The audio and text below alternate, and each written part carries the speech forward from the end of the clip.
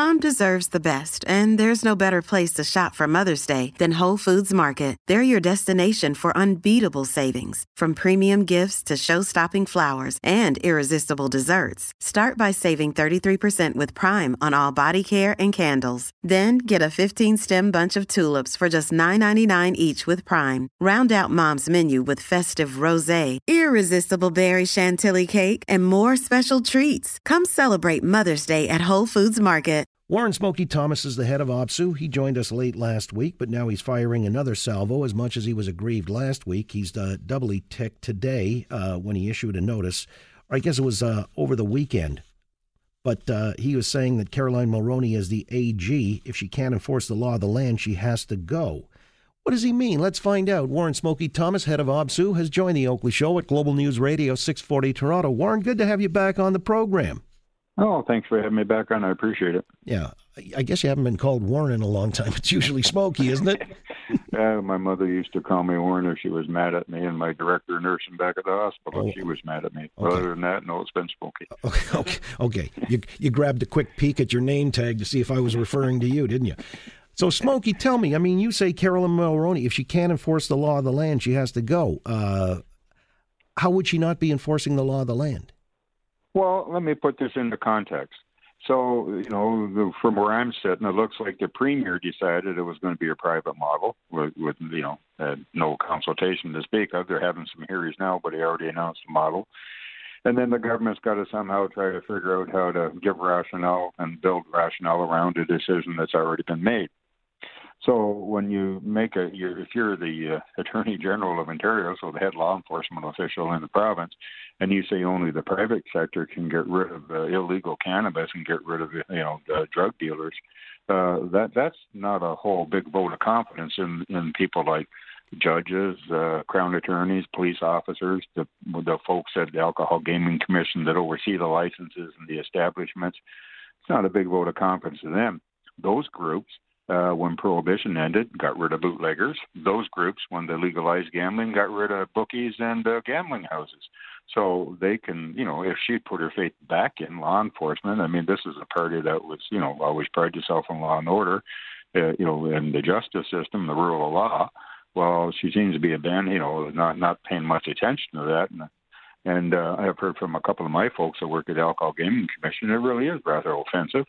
And again, I think to go a little bit easier on her, she has been put in a position of having to defend what many would see as indefensible or at least a questionable decision-making process.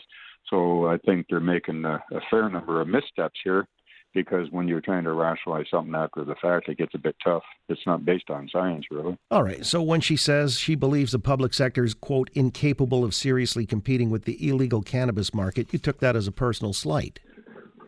Well, I think on behalf of everybody that's in the enforcement business, I have a lot of members that do enforcement. They do a very good job.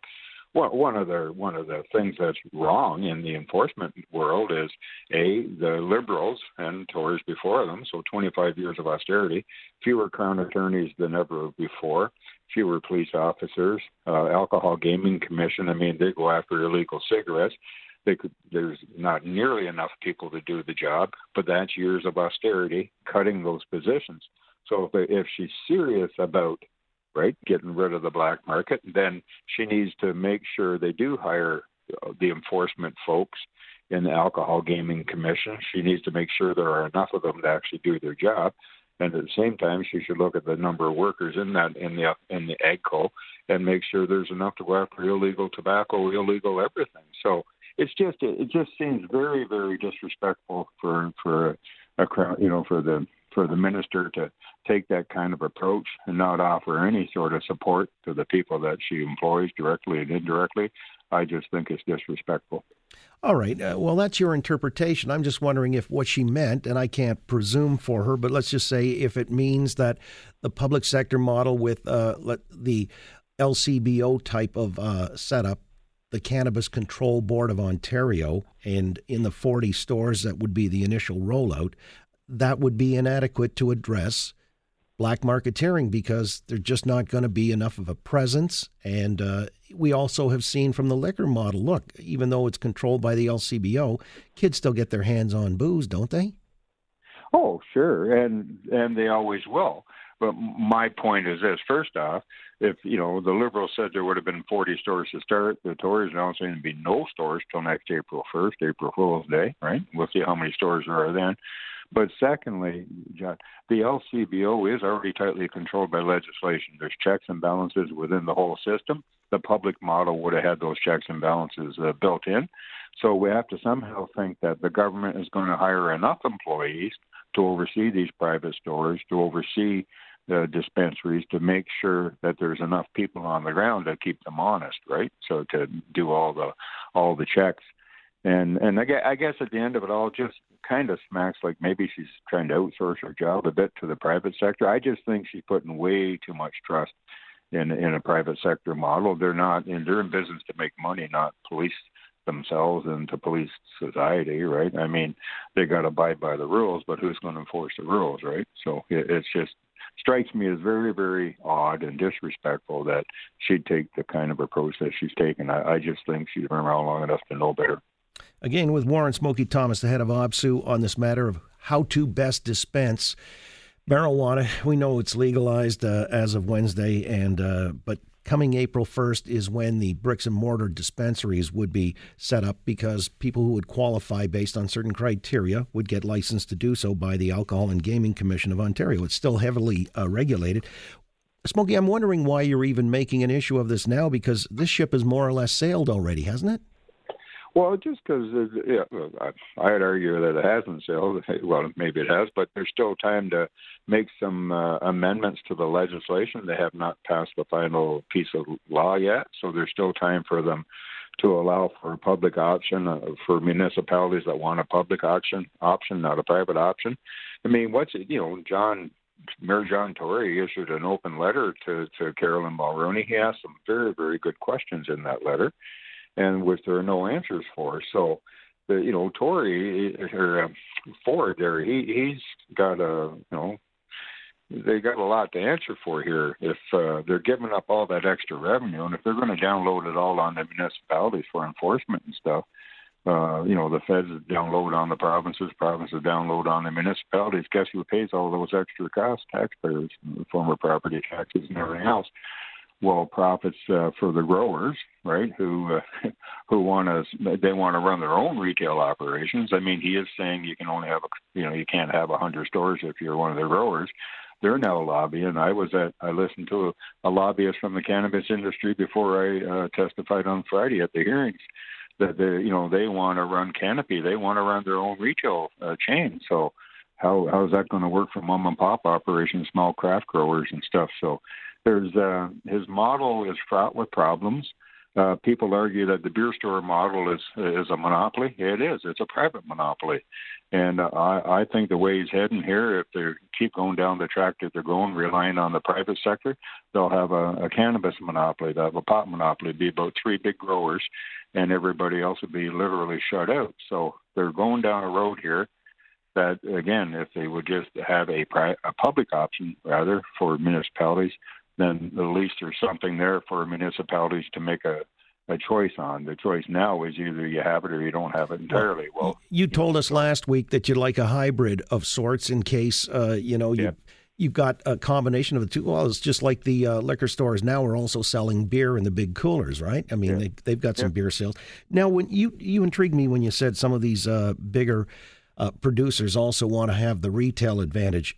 I understand they'd be capped at 37 stores. Is that right? Yes, but they're lobbying hard to get rid of that cap. I listened to them, and I have people that follow this very closely. They're lobbying hard to get rid of that cap, and they can still make amendments to the legislation. My fear is they'll make amendments that are even less friendly to the consumer, even less friendly to smaller growers. Right? At least in the LCBO, craft brewers get shelf space.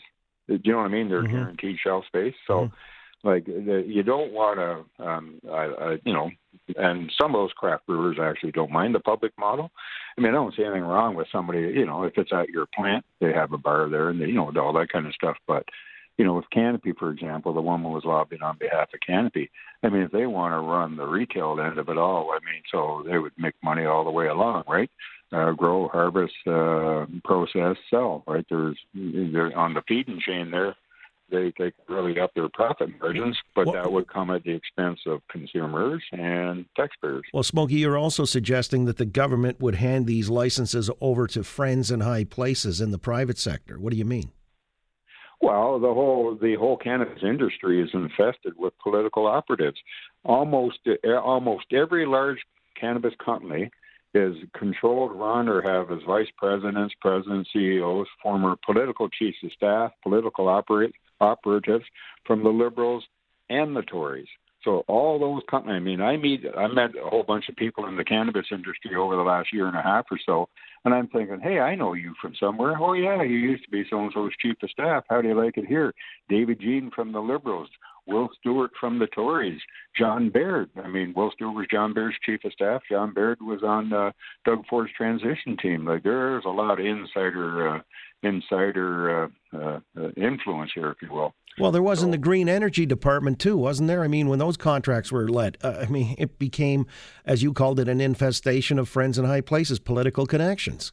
Yeah, and I used to speak out against that, too. So I'll speak out where I think I need to speak out. I got challenged this morning on the jobs thing again. I said, look, I'm going to probably pick up 60 or 100 people in AGCO.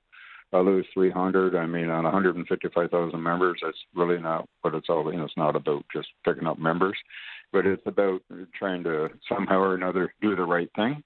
And I think getting involved in this debate and kind of forcing this debate is the right thing to do. I mean, there's, I'll say it again. When Patrick Brown was leader of the party, the Tory caucus, they didn't mind. They never fought against or anything. The Liberal plan, they accepted it. Thought it was a reasonable way to start, conservative in nature, and they were all for that. Now all of a sudden they're all like lining up behind their boss, just singing the tune that he's telling them to sing. I wish they would be free to speak their own minds, because I tell you, they're all saying different things now than they were when they're in opposition.